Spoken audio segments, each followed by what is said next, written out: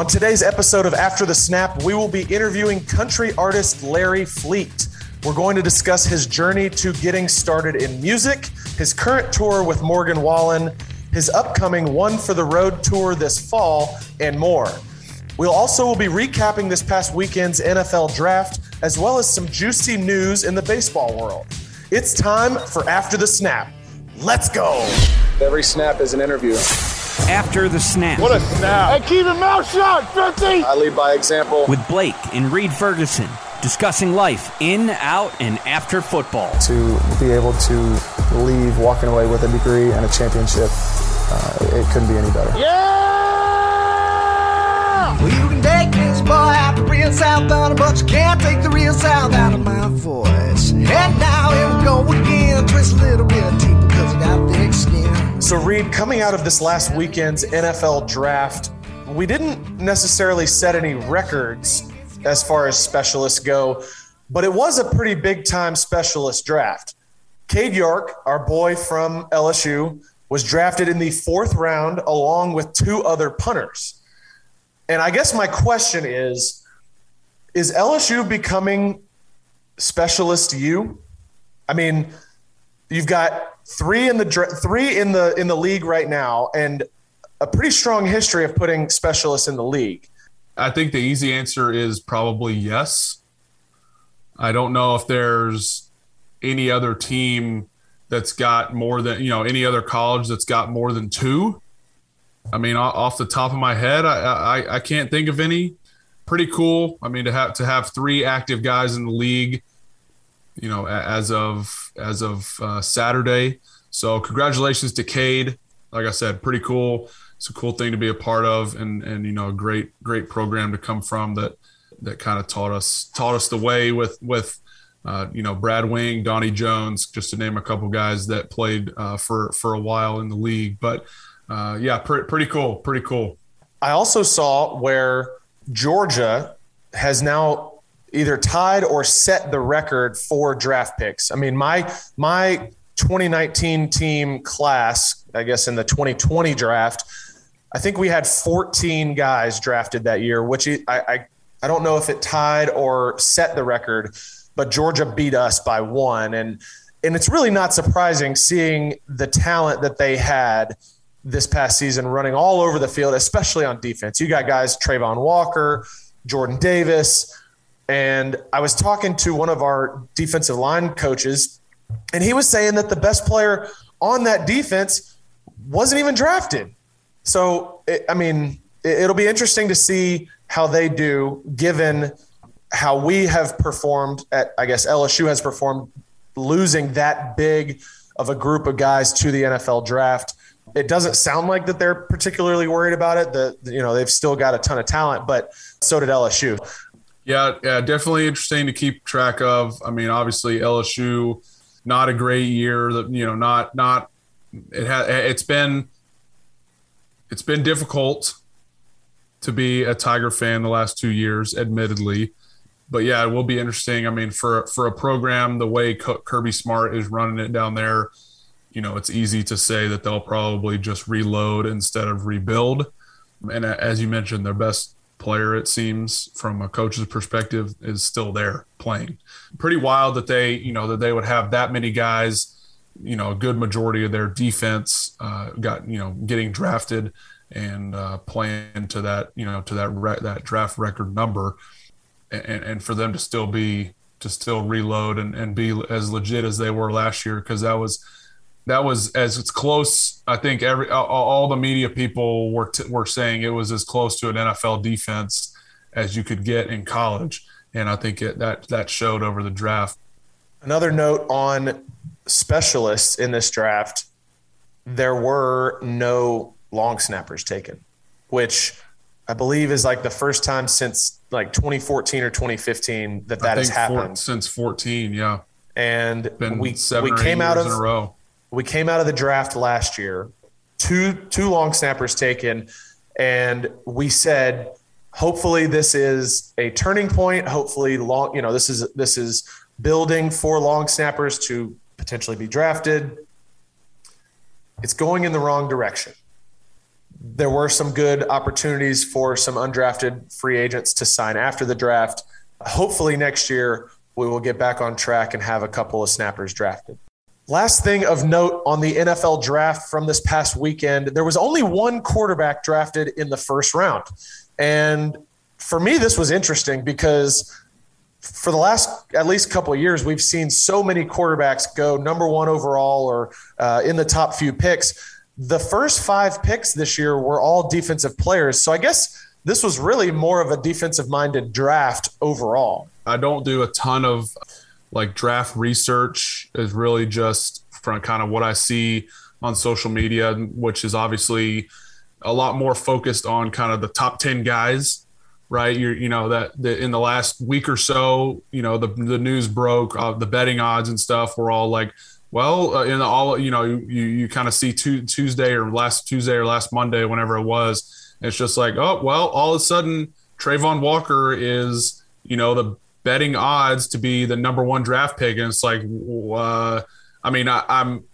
I watch a lot of LSU football. I watch a little bit of the generic college football. I can't say I knew who he was. And I heard his name and I'm like, well, I thought this dude from Michigan was going to be right. He's been like the consensus number 1 this whole time. And then it's just like, oh, well, draft week. This guy tested really well at the combine and he's the betting favorite to be, the number 1 pick. And what do you know? Thursday night rolls around 8:30 and the pick is in and it's Trayvon Walker. So, great for him, great for his family. Somebody knew something.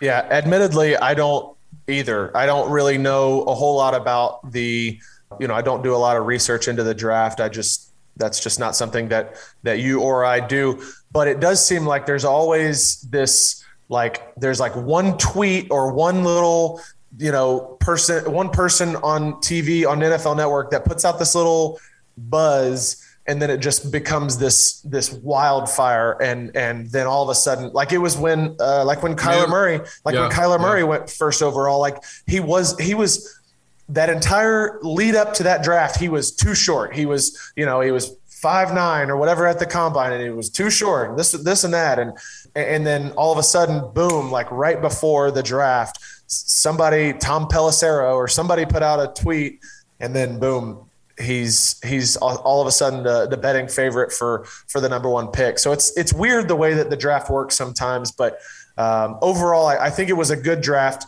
Just maybe in some different positions, a lot more defensive players gone this year, especially early.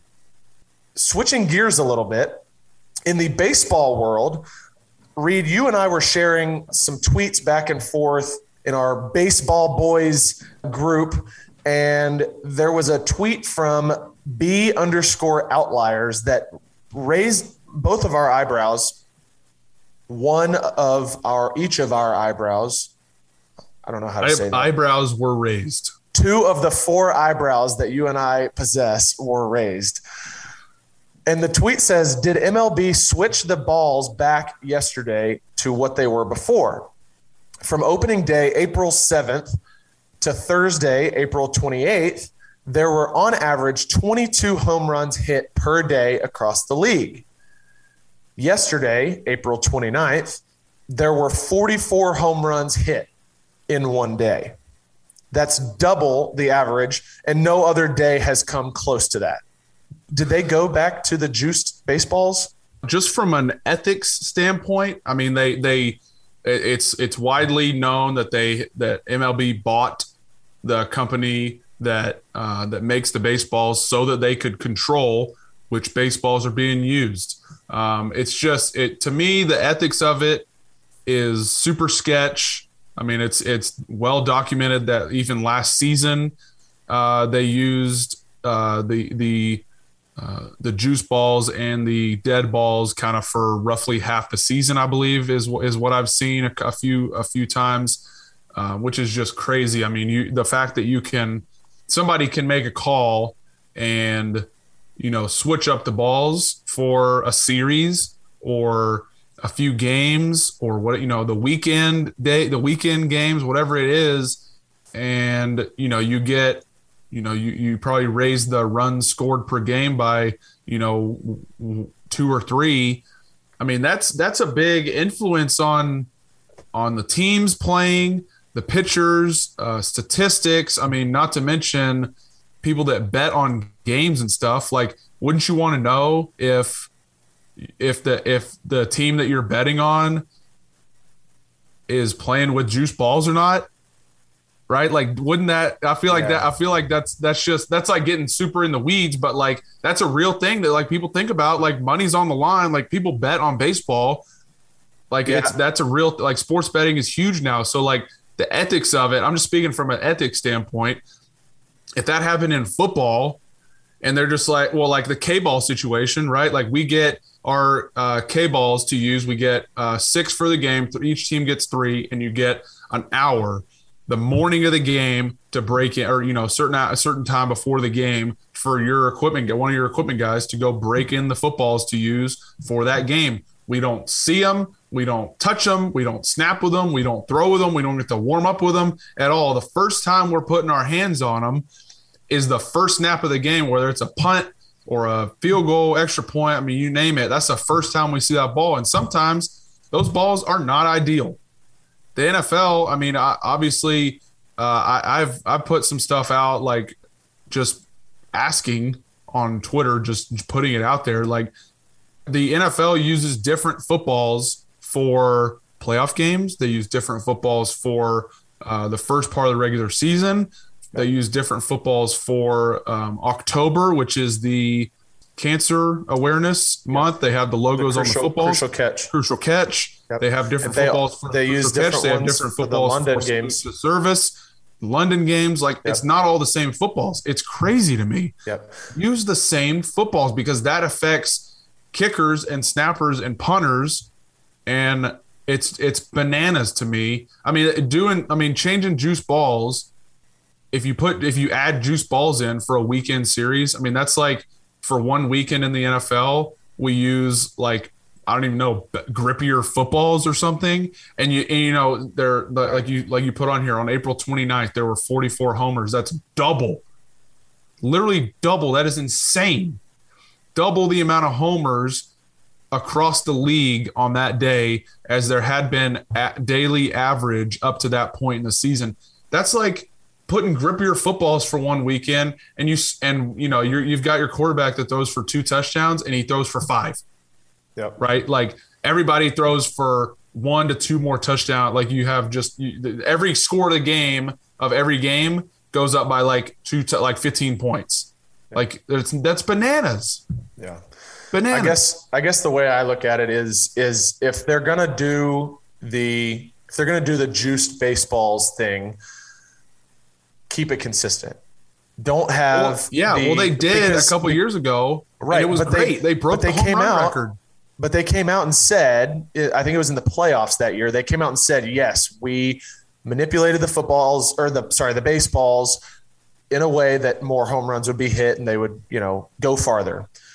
And then this year, there's been this idea of the dead baseballs because they're not flying as far. There's less home runs after a couple consecutive years of really high home run numbers.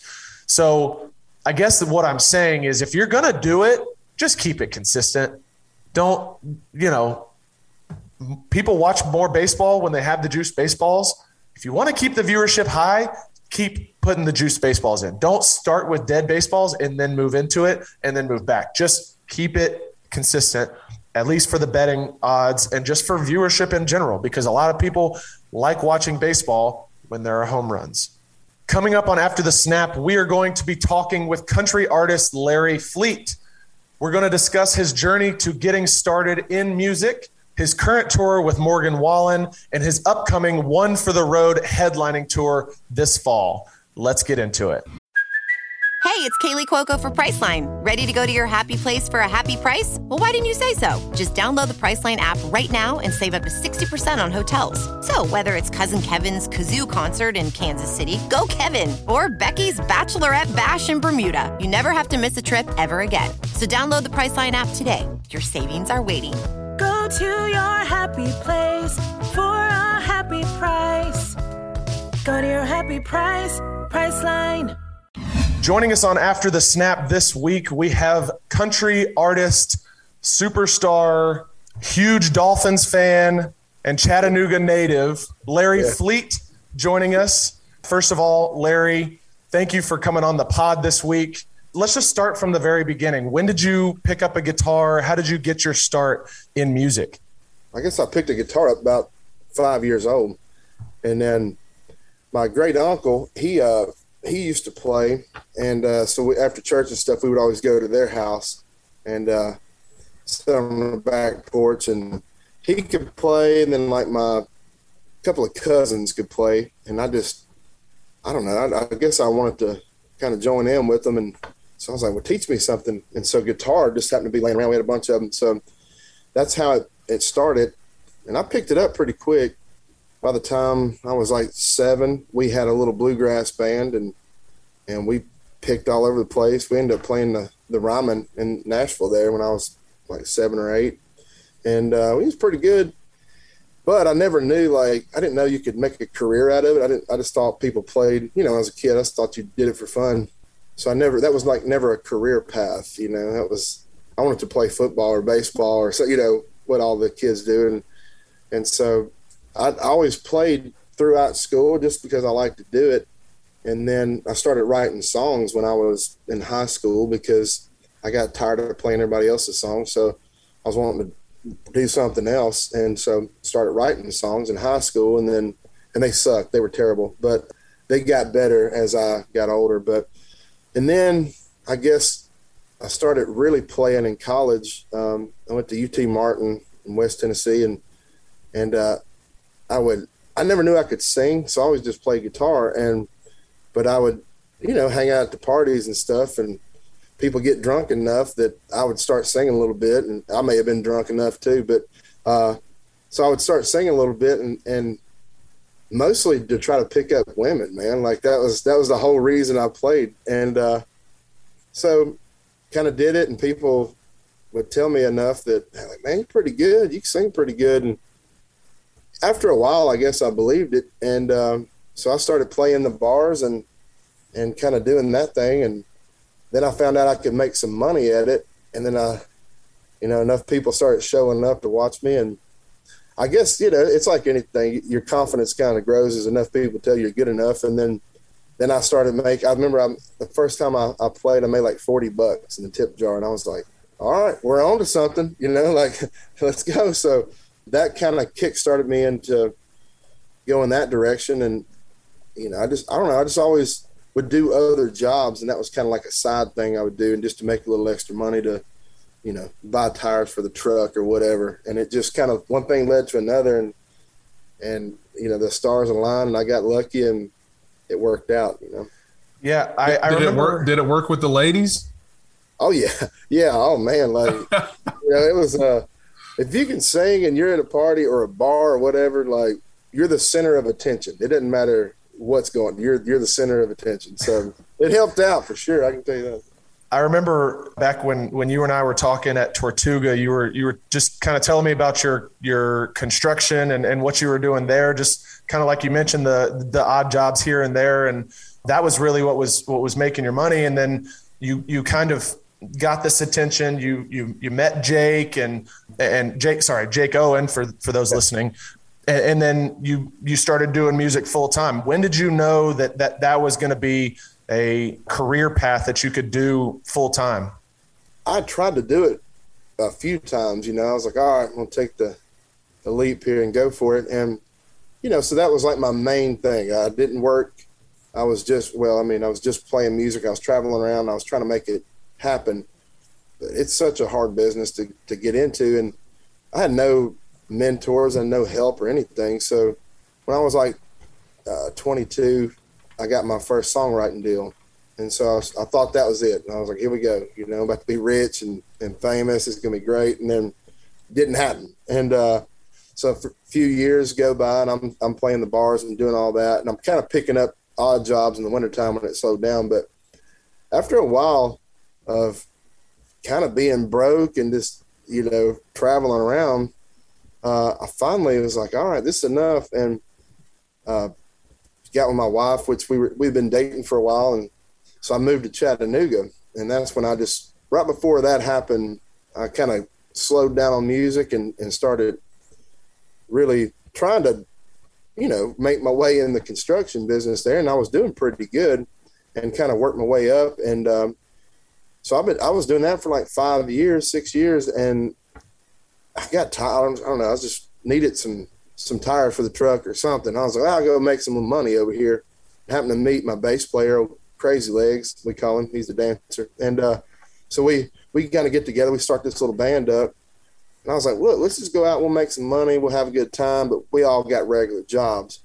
And then when I quit caring about trying to do something, that's when it all played out, because I had a guy call me and said, hey, I want you to come to my barn and do this little party we're having or whatever. Just come play some music.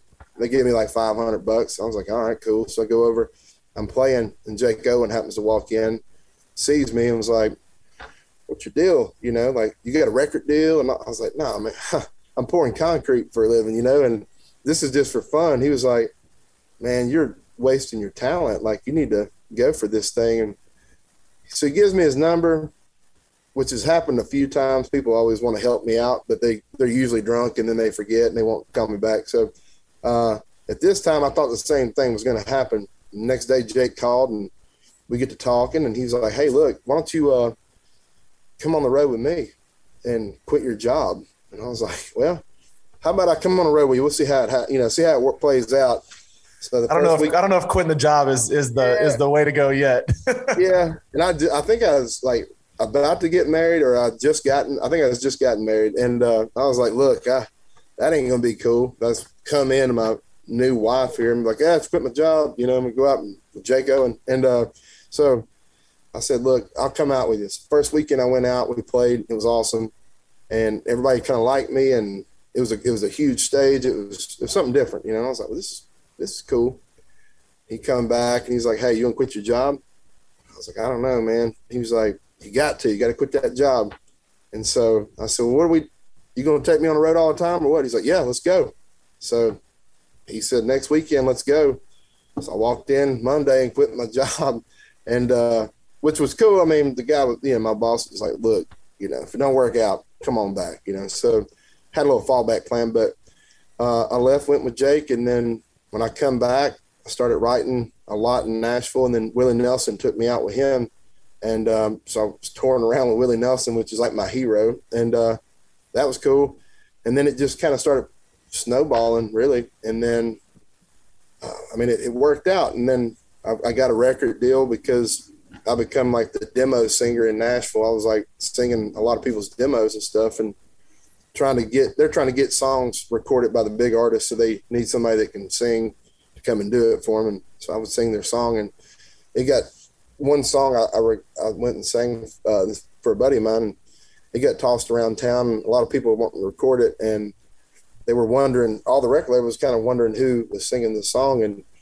And Jake, again, Jake walks into the record label office, and they showed him a song, and he's like, yeah, it's my buddy Larry. And they're like, man, we've been trying to figure out who this is, so can you get him in for an interview? And he's like, yeah, no doubt. So he called me, and I was like, well, my calendar is pretty clear. I was like, all right, I'll go in. And so I go sit down, and they put a record deal on the table that day, and which I was like, oh, all right, let's give this a try. And, it's worked out. Larry, you've got a couple albums out. In the title track of your second album, Stack of Records, great album, by the way, love all the music you've put out. But you talk about some of the influences that you've had throughout your music journey. I know you kind of just hit on Jake Owen and your relationship with him and how that came about. Who are some of the other artists that kind of helped you and impacted you along the way?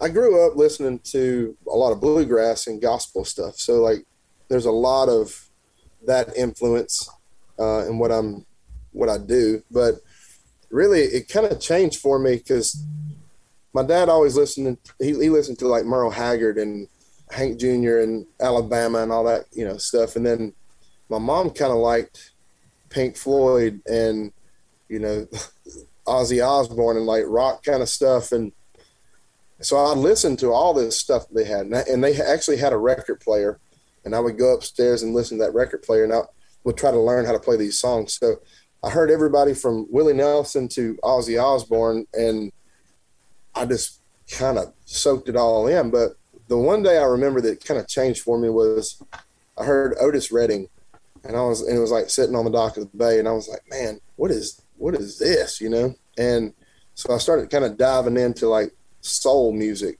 And so I had a lot of Ray Charles. I love Ray Charles and Otis Redding and the Temptations and stuff like that.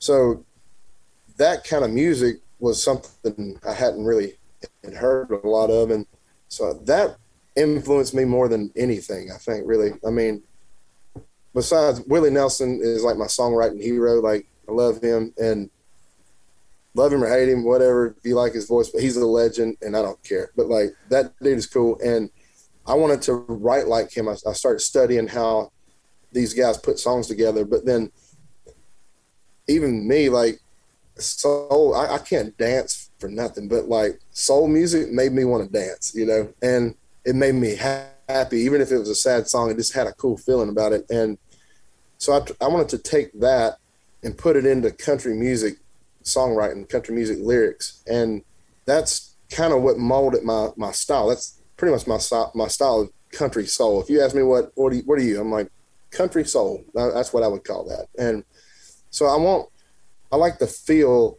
that of the soul music or what it does for you, but I like the lyrics of country music or old school country music because they were singing about something and you're usually telling a story.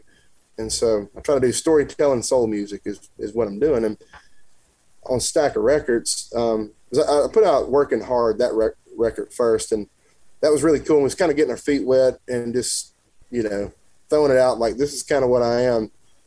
And it worked. And then I was like, okay, I get a full record.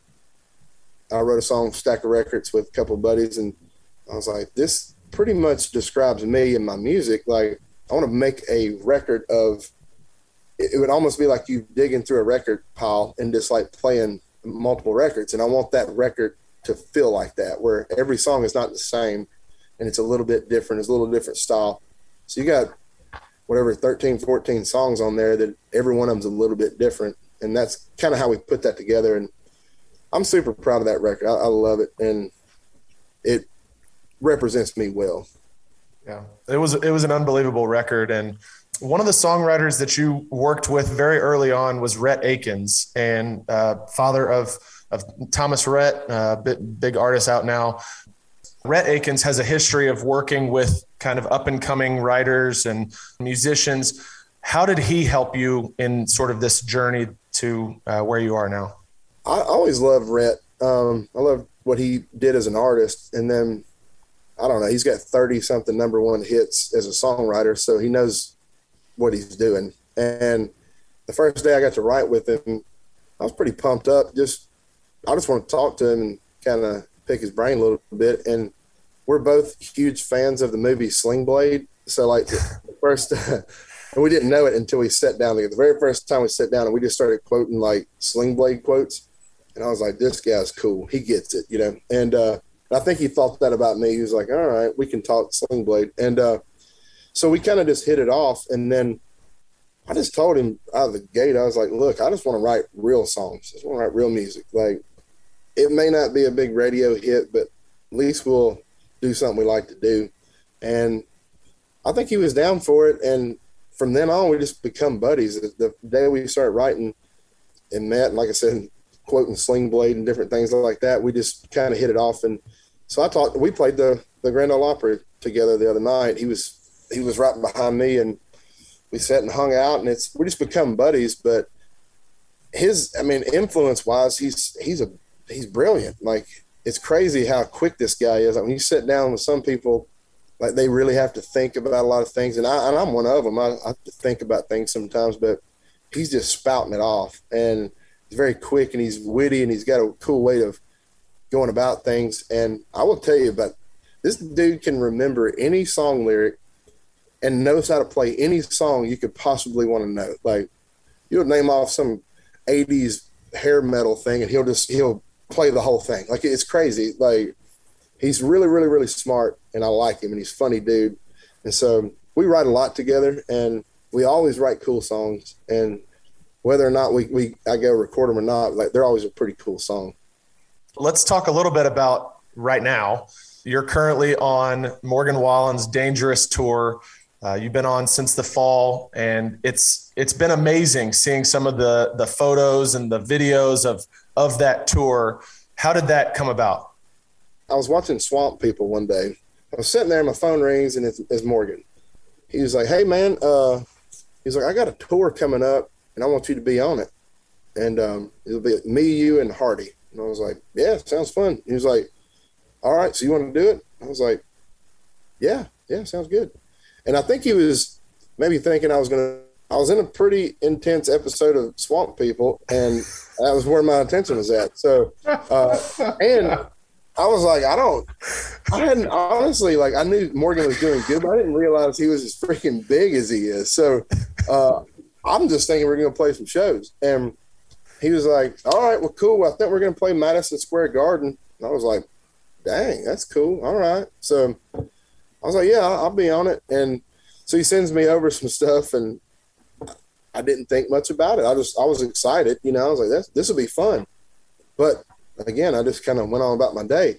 But then all of a sudden, I was on an airplane, and I landed like in Atlanta or something. And when I landed, my phone, when it finally connected back to service, went nuts, like just blowing up. And I was like, "What in the world's going on?" So I called Ando, my manager, and I was like, "Hey, what in the world's happening, man? I'm seeing like tons of Twitter stuff popping up, and I don't really do a whole lot on Twitter." I was like, "But things are catching fire." He was like, "Yeah, they made the announcement today for Morgan's tour." I was like, "Oh, okay, cool."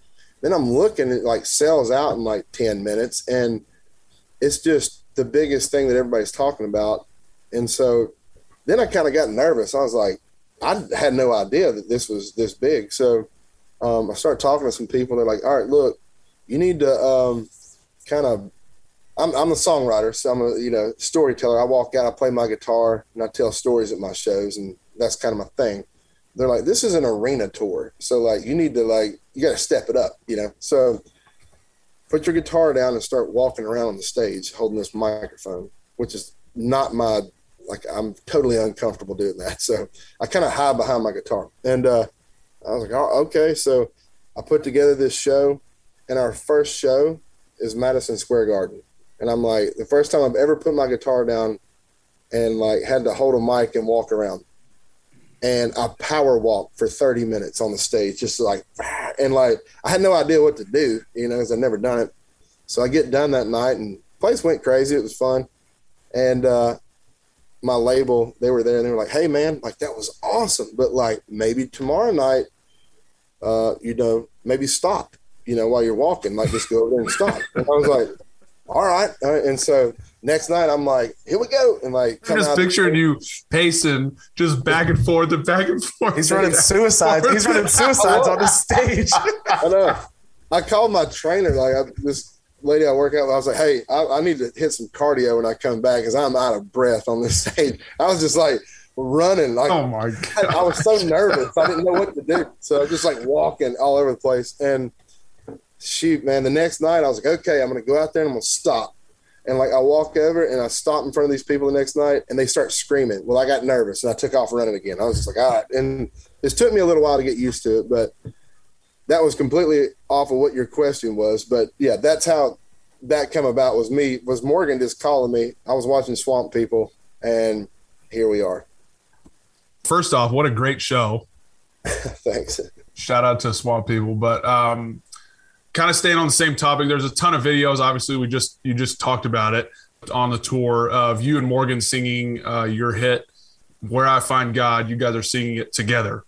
What does that mean to you, obviously, to join on tour with him and to have those videos of you guys singing that song together with a song that means so much to you and get that exposure? It's helped that song like a bunch. I mean, that was my first song I had on the radio, and it did good. It did all right. And that was I think that was the first one Blake and I heard. I know for myself, that was the first one of yours that I heard, and that's definitely what got me hooked. But that's the one that took off. Like I had 8 songs before that, a few more that I'd done on my own, and I had a little attention around some of them, but when that come out, it just caught fire, and that's what kind of made me. That's the song that made me. And what you said, I mean, a lot of people, that was the first song they'd ever heard of me, ever even knew who I was at that point. So it helped. That was big, and the song did good, and it drew a lot of attention to me. But as radio kind of killed it, whenever they're like, they pulled it and it started coming down a little bit. I go out with Morgan the first night at Madison Square Garden. He was like, man, let's do a song together. I was like, all right, what do you want to do? And I thought we were going to do like an old Hank Jr. song or something, just pull out something. He was like, I want to do Where I Find God. I want to sing it. I want to sing harmonies with you. And I was like, okay, well, why don't you sing that last verse and sing some harmonies? It'd be pretty cool. He's like, all right. And we walk out very first night, Madison Square Garden. We sing that together. And it was a huge moment because it kind of got quiet because Morgan's like, he commands the stage and he does a really good job of that. But we walk out, it's just, I'm playing guitar and he's standing beside me and we're both singing. That's it. No band, nothing. So it was a big, powerful moment. And people started videoing that and like posting it. And then it kind of, you started seeing it pop up on, everything. I mean, TikTok, all that stuff. And so TikTok's where I saw it. I've seen probably 10 plus videos of just that first night performance. I seen one pop up the other day. It had a lot of views and a lot of stuff on it. And I was like, well, all right. So I don't know if y'all knew, but I'm pretty TikTok famous right now, I guess. But so it really took off. Well, then all of a sudden we started seeing the song, like Where I Find God, catch, a second wind pretty much. And it shoots back up. And then, so it becomes a thing that we started doing every night. And then me and Morgan locked in like harmony wise, and it's good. And there's a lot of times we'll start singing it and I'll look over and the hair on his arm is standing up. Mine is too, just because it's like, it's a crazy moment. It gets really quiet. 20,000 people get quiet.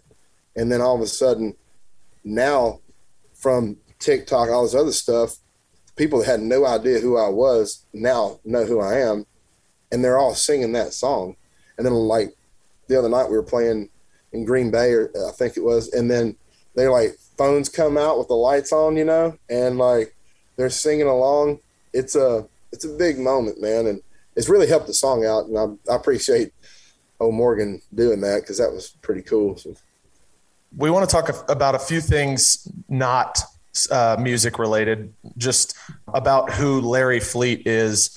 One of the things that you're super passionate about is your family and your kids. And I just wanted you to kind of tell us about Waffle House, those trips, how important that trip is to you each week when you get back off the road and spending time with your family, because, being gone every weekend it's got to be hard. And Reed is finding that out on the football side, but in music, it's a very similar type of thing where you're gone for a couple of days every single week. Tell us about Waffle House and how important those moments are with your kids.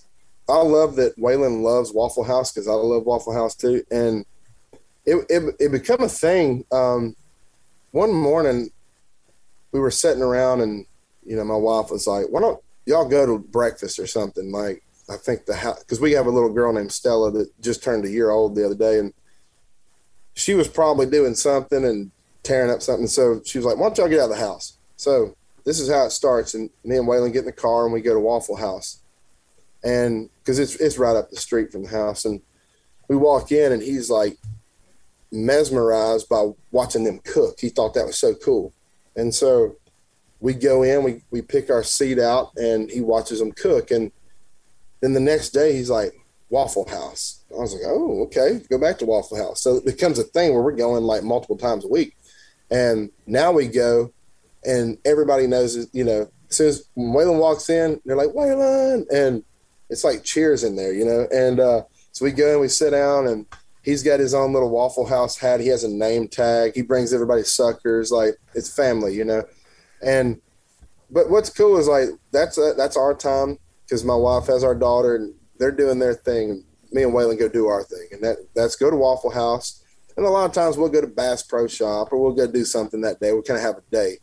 And he loves it. He just likes being, he likes going and eating his waffle, and he likes hanging out with his old man. And I like hanging out with him.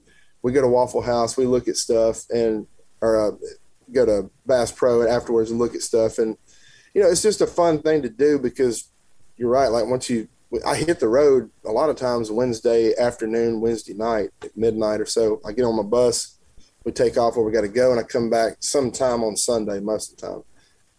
He's getting to the age where every time I leave, he's like, Daddy, got to go to work? I'm like, yep, got to go to work. He's like, all right. And then at first it was cool because he would see these videos. He would see all the stuff of me playing. And so he's got a guitar. He wants to play. Like, it was a thing.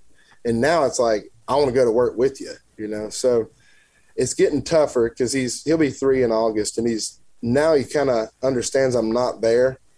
And that got, that sucks. So whenever I am home, we hang out all the time. So like this morning we got up, he was like, let's go on a worm hunt. He loves hunting for worms in the yard. So we go out there, I'm flipping over every rock we got in the yard or any piece of wood or whatever. And like flipping over stuff, he's digging, he's finding worms, catches those bugs, whatever.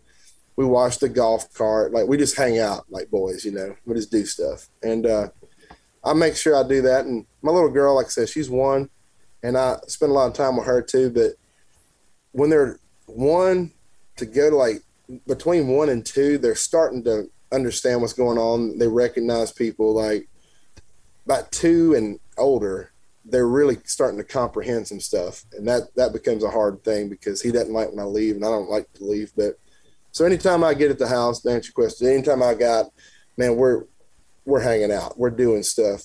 And it's little stuff, man, like worm hunting, going to Waffle House, like little things like that. But then sometimes we'll go, I flew them out to San Antonio the other day, and we went to the zoo and got the rock star treatment. So like we walk in, we had like our own personal like tour guide of the zoo. They let us feed lettuce to the giraffe and like got to touch a rhino. And he was like, this is nuts. Like, he was losing his mind. So it's pretty cool to be able to do that for him and see that. And, it's sucks being away, but anytime I got at the house, I'm making it worth it. I know I mentioned that I was going to go away from the music thing, but I just because you mentioned the San Antonio trip, I wanted to kind of acknowledge that was pretty cool for you because you had your family there for the show. What was that like having them there and just knowing that, Daddy wasn't going away this time. Y'all were coming with him. That was really cool. I've worked, in this business, like you do cool things and you work with cool people. And I work with a jet company called Cessna. They make jets. And so this was a really cool thing that I got to do for them. I played a show for Cessna, so they give me some hours on a private jet or whatever. So I was like, all right, y'all, like Waylon loves airplanes. So I was like, send that jet over there and put him on that. And so they flew over to Chattanooga and they picked my whole family up. And so they got to fly on this little jet over there. And so Waylon ate every snack they had on that thing. And he was like up there hanging out with the pilot, like taking pictures. He was loving it. So that was another experience that he got to have that most people don't get to. I mean, I would have never gotten to have that. I just got lucky and worked with these cool people, and they took care of me on that. So he gets to go. And then, like I said, we get there and we go to the zoo, and then he gets to come to the show, and everybody did. But he really got to see it. Like his first show, he was a month old. And I was playing with Willie Nelson and Allison Krauss, and that was our little package show we had. And his first show, he was a month old, and he got to come to that. He don't remember that, but now he does. And he was like wanting to get on the stage in San Antonio, and he was like, "Look at all these people!" Like he was in overload. And then we played at that arena, so it's where the Spurs play, and so they brought their mascot out, which is a coyote, and he thought this was like an actual coyote that was wearing a jersey. And like they brought him toys, and like it was this thing, man. And that's all he talked about was the airplane, going to the zoo, going to Daddy's show, watching Daddy work, and he calls my bass player Paw because he's like the oldest guy in the group, you know. And I made a joke one time because we were picking at him because he is the oldest of all of us, and I was like, "Oh, Paw over there." Well, Waylon started calling him Paw, and he loves Eric, and so he's like, "Paw, Daddy and Paw going to work?" I'm like, "Yep." So he got to see Daddy and Paw do their thing, you know. And then afterwards, like he's meeting all these cool people, he's seeing all this cool stuff, and then he sees 15, 20,000 people out there, you know, cheering his daddy on. That's pretty cool. And he was fired up, he was pumped up. Stella was asleep, but Waylon was in, you know, and so it was a pretty cool thing. And that I always love that. It makes me feel better because to be honest, man, after about 2 or 3 days being gone, I start kind of hitting depression. Like it's real. Like I don't know, I just don't like being gone that much. So having them come out in the middle of that run, it kind of give me another breath of air to kind of keep going. So it gets a little lonely out there, as y'all probably know. Y'all travel too. So can you talk a little bit about your faith journey and kind of how you've grown since becoming, you know, since stepping into this music industry world that can be a lot of highs, a lot of lows, you know, like you said, time away from your family and stuff like that. How do you balance that with your faith life, and talk a little bit about your faith journey? This business is a tough one on you. There's a lot of things to pull you in a lot of different directions, but where I got lucky, I guess, was if you were to give me, you know, whatever, all this stuff that I've got right now, if you'd have given me that when I was 24, I would have blew it because I had a different mindset. But I guess, you know, what really helps me out is going with my family. That's why I'm doing what I'm doing. So that, and I kind of put people around me that make me feel good, that kind of help me out be better and stuff like that. And as far as faith goes, man, we're the most, like, what you think of entertainers, and like, you know, you watch movies and you see people like throwing down backstage and like parties, all this stuff. Me and my band will have Bible discussions, you know, like we get pretty wild, and it's like, so we talk a lot. I mean, anytime you get on the bus, man, there's a Bible sitting right there on the table. So love that. But I'm the singer of Where I Find God. So I'm so happy that worked out like that, because the first song that they were trying to put out was for radio was Mixing with Whiskey, which is a cool song. I like playing. I play it every night, but it doesn't really represent exactly who I am. So what does is Where I Find God. So that pretty much laid it out to people like, hey, this is what you're going to get. And that's what you get. Like, you ain't going to talk me into anything.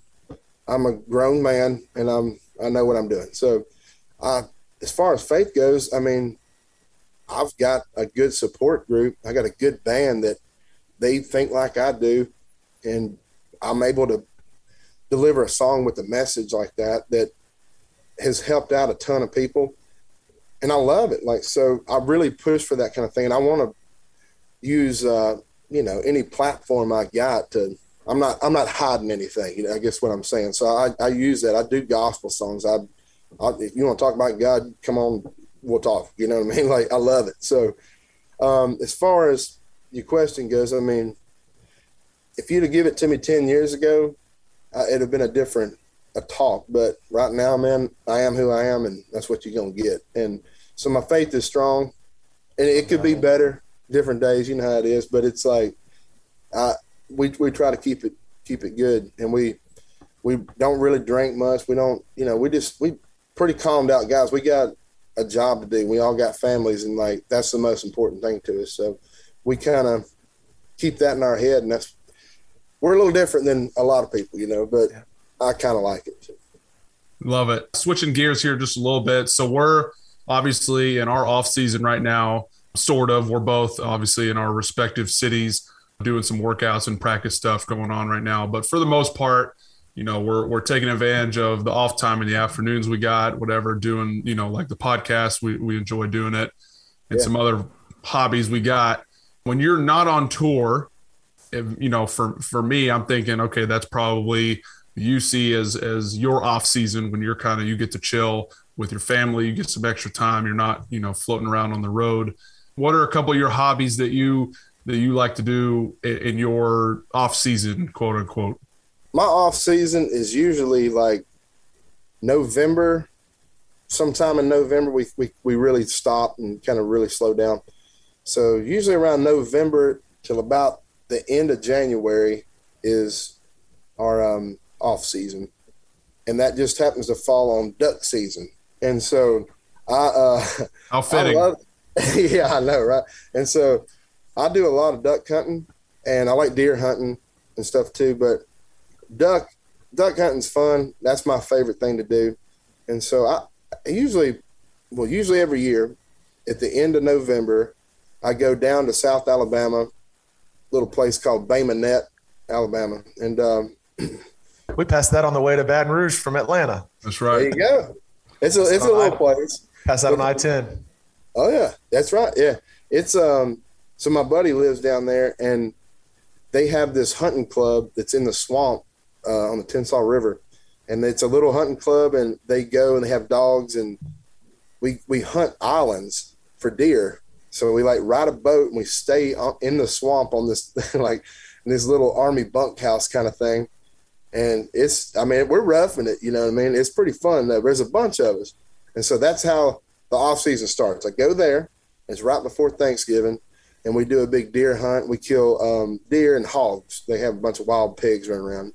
So we go out there and we see gators. We see it's wild, man. But like we start the year there, come back, we hit Thanksgiving, and then I'll start getting the waders out and getting ready to go duck hunting. And so I'll make a few duck hunting trips, and then honestly, like we travel, we go, as a family, we'll go do some stuff, and we'll go back and see my family. We'll try to go to a couple little vacation, like mini vacation things, and we'll kind of do that. But as hobby wise, man, it's always duck hunting. That's my thing for off season. Love it. I can attest to this being true.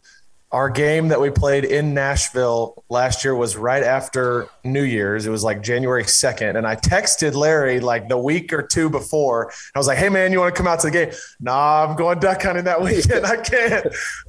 So we'll have to get you out at some point later on. But I know that's true. That time is very, very valuable. You don't get those weekends back. No, it's fun. And I can't wait till the kids get old enough to take them out. And I've took my wife hunting a few times, so we do that. And then I kind of got into golf too, so like if we have a little time, I've got some good clubs and stuff. We'll throw them on the bus. And if we got a little downtime, I'll try to play some golf. And then I thought I was smart. I was like, all right, I'm going to get my wife some golf clubs, for Christmas. And she hasn't even pulled them out and tried to even swing one yet. But in my head, I was like, if she can play golf too, then I can play more golf. So that's a free pass for sure. So we do a lot of different things, man. But that's us, man. We hang out with the kids, we do cool stuff, and I like to duck hunt. So love it. After all, this is a primarily football related podcast. I had to bring this up, and we chatted a little bit before we started recording. But John Andolina, your main guy, your manager, is a huge Bills fan. Obviously, music to my ears. Love to hear it. Got to get you a different jersey to put on, but we'll talk about that later. Is he? He's from Rochester, I believe. Is that what you said? So that's that. Right in the heart of Bills country. That's where we do training camp and stuff up there. Is he known? Are you aware of him doing any of the Bills Mafia related activities, such as, I don't know, breaking tables, jumping off RVs? How crazy are we talking about John? This guy, we call him Ando. Ando's that's his street name. And then if he's doing business, it's Jonathan. And so, but Ando is the Bills fan. He every single day has a Bills hat on. It doesn't matter if it goes with whatever. Like it always. It matches everything. Everything. Like He could go to church in that thing. I mean, whatever. He's got it on every single day. And on Sundays, whenever football season is going on, don't even call it, because especially if y'all lose, it's a bad day. And, like, things get broke. He's gotten drunk, and it's like it's going to be bad. But that is the biggest Bills fan I've ever seen, man. And he, I mean, eats and breathes it, man. It's like everything is Bills. All over his truck is Bills stuff. And then the other day he was like, I had this jersey. And he was like, man, we got to get you a Bills jersey. And I was like, well. No, sir. And so he – I don't know. He took tell him he needs a Dolphins jersey. That's what he needs. That's what it is. Yeah. He made a call or did something. I don't know. And he sent me a picture, and his whole bed was completely full of 2X Bills clothes and everything. He was like, I got you, bro. And so I don't know. He's trying to convert me, but we was in where was we at the other night? Oh, Kansas City. And I was talking to Tommy Townsend. It's my boy. We've had him on the pod before. Okay. And he's been on before. We were talking, and he's like, so what, who do you root for, man? Like, who's your team? And I was like, honestly, as I've gotten older, I mean, I was always a Titans fan because I grew up in Tennessee, but that was our team. But as I've gotten older and I've got to make friends with all with y'all and everybody else, and it's like, I'm a fan of players now, like friends. I want to see everybody do good, and same thing with like NASCAR. Like they're like, who's your guy? I'm like, well, I've got a few of them, It's like I'm friends. I just want to see my friends do good. And so that's kind of the way it is. So I've got different jerseys and stuff, and I cheer for everybody, man. Like I'm not the diehard. I'm not Ando. You know what I mean? He'll go down as a Bills fan. He doesn't care. I think there's another Nashville member of Bills Mafia in Eric Van Houten. Do you know him at all? I think he's from Buffalo. I'm not. Do you know? Okay, we will have to get confirmation on that. But I think he's from Buffalo. I've heard a little bit of his music. But our producer wanted us to ask you if you knew Eric Van Houten. I don't. I think Blake mentioned he's from Buffalo, but I'm not sure. Obviously, he's a noted Bills fan, but not sure if there was a connection there or not. Got some Bills Mafia down in Nashville, I guess. But hey, there's a lot more than you think. I mean, at our record label, there's 2 or 3 girls that, I mean, diehard Bills fans. So we played there a couple years ago. I think it was the 19 season, maybe 2 or 3 years ago. I'm pretty sure it was close to 50-50 Bills Titans fans. Like it was loud. It was loud. Our sideline was very loud. It's funny. Plus, man, it's a great city to travel to, so you're always going to get a lot of away fans anyway. But a lot of Bills fans down in Nashville for sure. It's funny how many Bills fans you meet just down on the road, because Ando's with me a lot, and he, like I said, he's always got his Bills hat on, and like we'll just be randomly walking around in Kansas or something, and they'll be like holler out something or whatever. Go Bills. Yeah, go. And he's like, yeah. And it's like, we're in Kansas, like what? But it's weird. They're everywhere.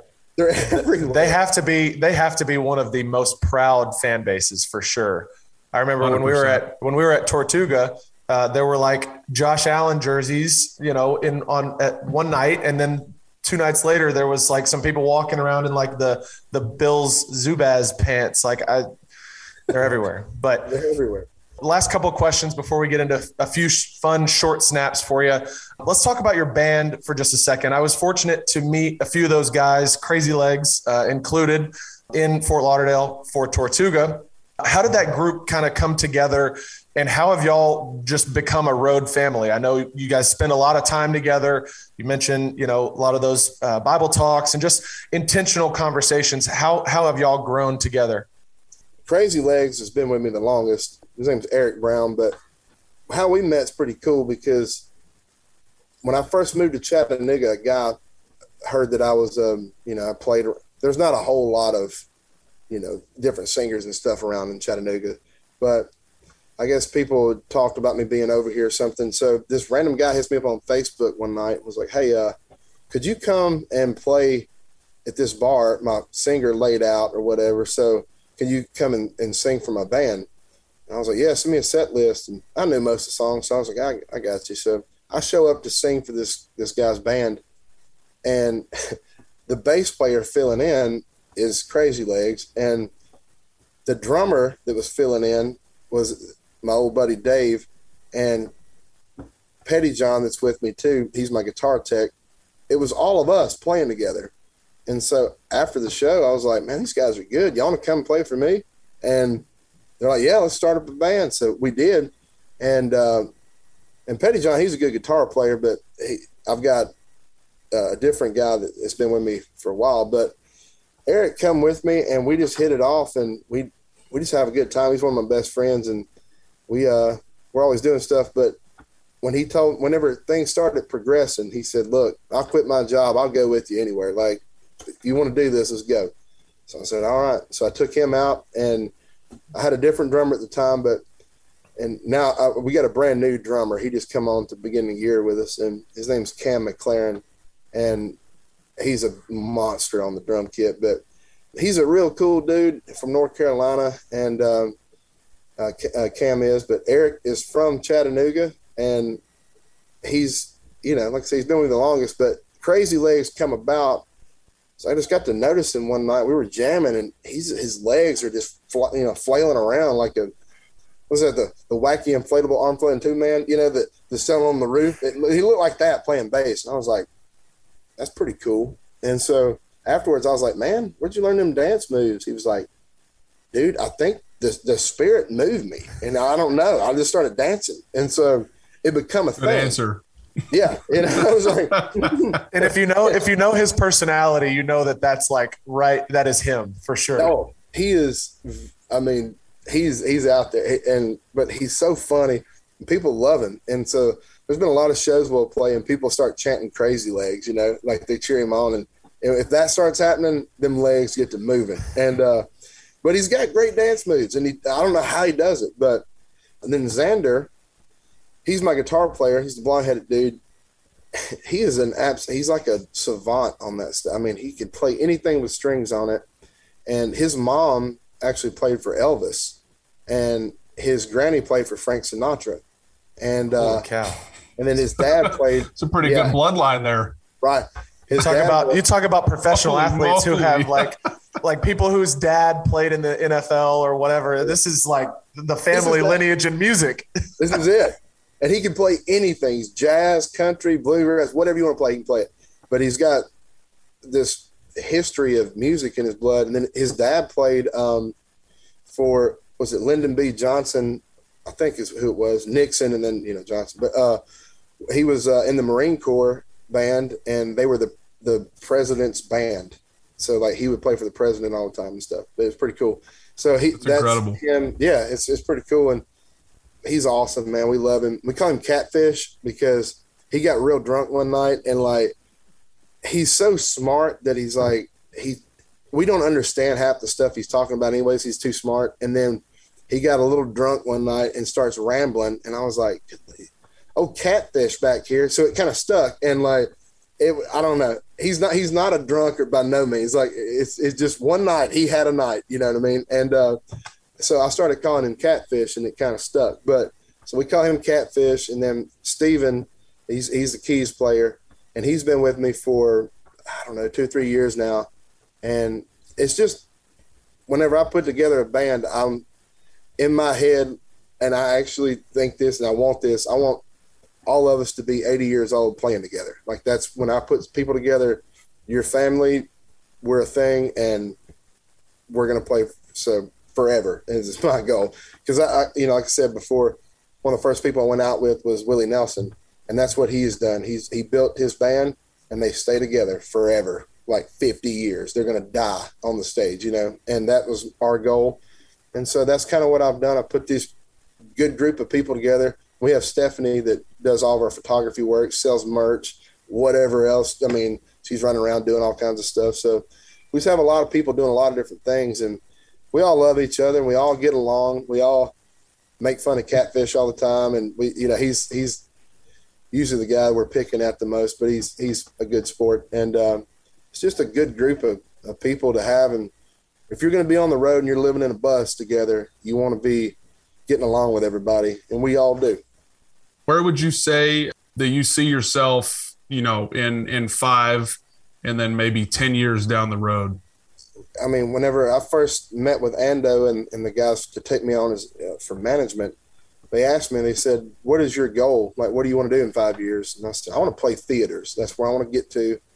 And theaters is my thing. I can see everybody. I can talk. It's way more intimate. It's more one-on-one with people out there.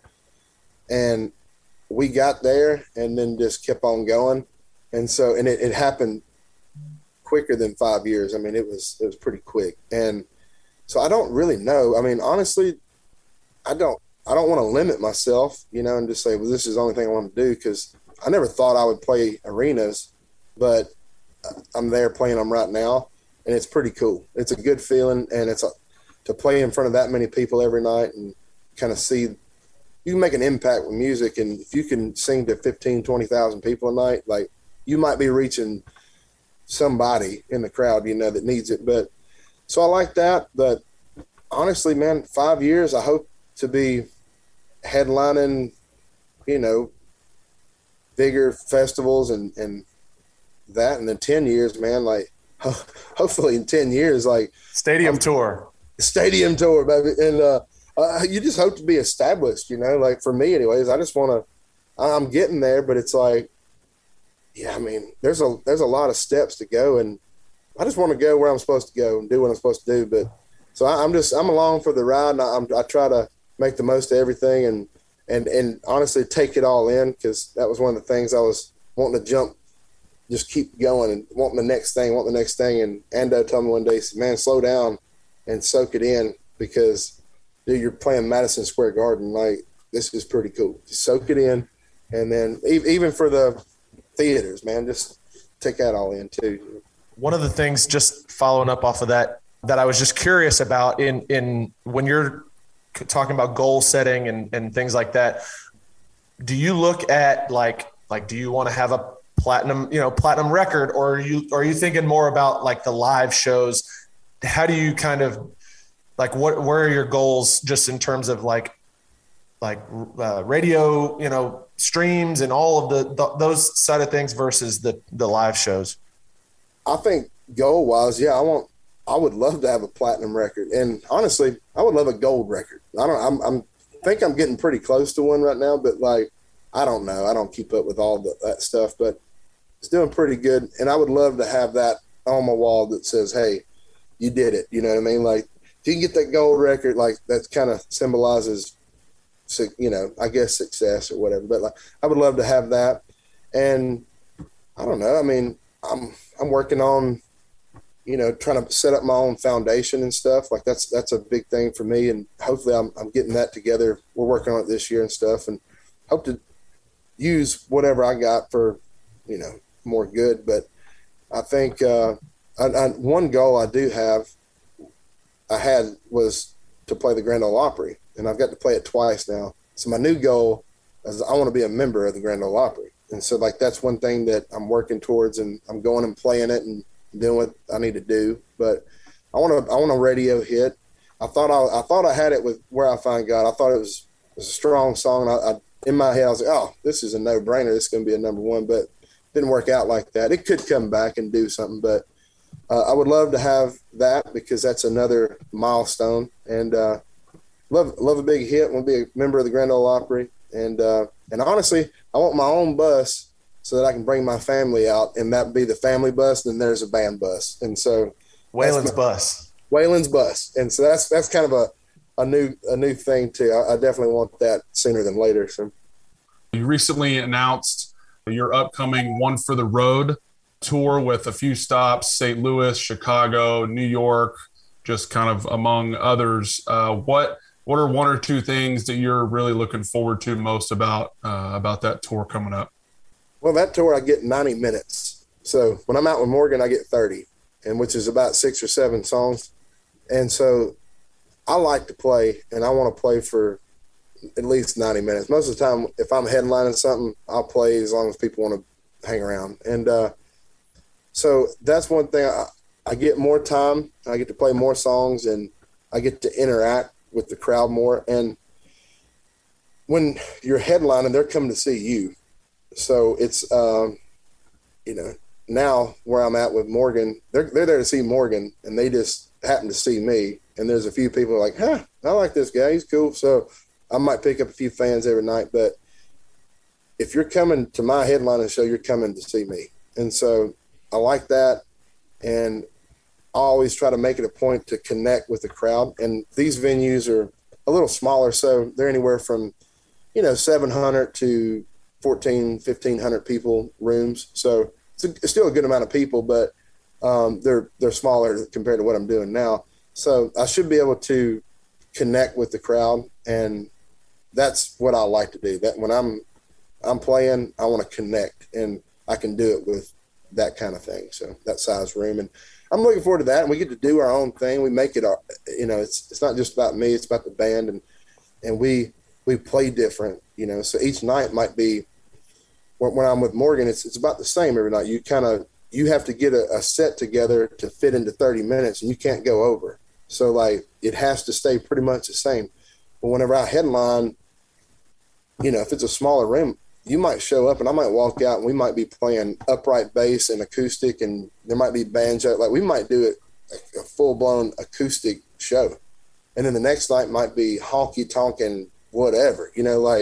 So every night's going to be different. I like that, because if I was going to watch a show and there's people buying multiple shows, somebody hit me up the other day and they bought tickets to 5 different shows. They're coming to 5. One person's coming to 5 different shows. So I don't want to give them the same show every night. I want them to, if I went to 5 shows to watch one band, I want to see something different.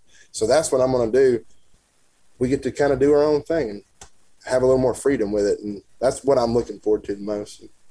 The last thing that we have for you on the pod today, and thanks for spending so much time with us. This has been unbelievable, the insight that you've given to us into who Larry Fleet is. The last thing that we would like to do with all of our interviews is called Short Snaps. This is a couple short questions that just are fun and just kind of, give us some insight into your personality. So the first one that we have for you is your favorite venue that you've played so far. Ryman Auditorium, no doubt, hands down. I mean, that's my favorite thing. Madison Square Garden was really cool because of what it is, but all-time favorite is the Ryman Auditorium. Next two kind of go together. The first question is, if you could do a collaboration in country music with anyone living or dead, who would it be? In country music? Yes, because the next one is a follow-up on that. Oh, man. Willie Nelson. That would be bucket list stuff for me. Willie Nelson. So the next question would be, if you could do a CMT Crossroads with anybody living or dead, who would it be? Norah Jones. This question comes from a Sunday night football game that Reed played in Kansas City back this past fall. They had a break in the action, some weather delays, and they were standing around eating their PB&J sandwiches. And Reed says, man, this PB&J has way too much peanut butter on it. And long story short, it ends up making it on the broadcast. And they talked about how the NBC sideline reporter was in the hallway with us. So that's how she overheard our conversation and started chatting with us about it. That's how it ended up on the. It ends up making the broadcast. It ends up making the broadcast that the Bills had too much peanut butter on their sandwiches. So our question is, what's the perfect PB&J ratio? I gotta disagree. I'm more of a peanut butter guy, so I would say 75% peanut butter, and I need to thick. Oh my! That's 2 weeks in a row. Yes. Oh my gosh! Big peanut butter. I think the sandwiches we were eating were darn near 80-20. You're pushing it. I like a good. I'm a strawberry jelly kind of guy. Okay, same. 75-25. 75-25 is good.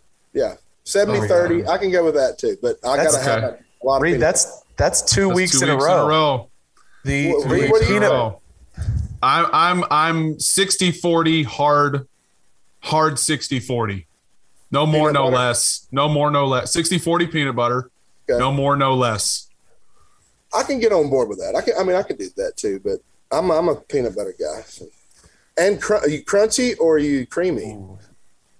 Creamy, but if the option was there, so my wife likes the creamy, just like the normal. Yeah. But if I had a choice between creamy or like the semi crunchy, not like the extra crunchy with the whole peanuts in them, but I don't mind a little bit of crunch. Okay, I can get on board with that. All right, last two: tour bus or sleeping in your bed. If you take family out of it, being away from family, would you rather sleep on the tour bus or sleep in your own bed? My bed. Okay. I've had a lot of people that I've talked to say that they enjoy the tour bus a little bit because it has the kind of shake to it and it kind of lulls you to sleep. But most people are not as wide as me. So that's true. I'm as wide as a bunk, That's true. So I don't have much room to go. So. And then the last one is large crowd. I think I know the answer to this. Large crowd or smaller intimate venue? I'm more the intimate venue kind of guy. But large crowds are fun too. So yeah. Hard to argue with 20,000 people. If people are there, I don't care. It's good. Well, man, thank you so much for coming on. This has been so much fun for us. Love the jersey. Shout out for sporting the aqua and orange. If you want to follow Larry on social media, you can follow him at Larry Fleet, Instagram, Twitter, TikTok. Yeah. All of the socials. And if you want to buy tickets to his upcoming One for the Road tour, you can find them at larryfleet.com. Larry, thank you so much for joining us. Thank y'all, man. It's been a good day. Well, a huge thank you to Larry for joining us on this week's episode. Reed, I really loved when he mentioned about his little boy, Waylon.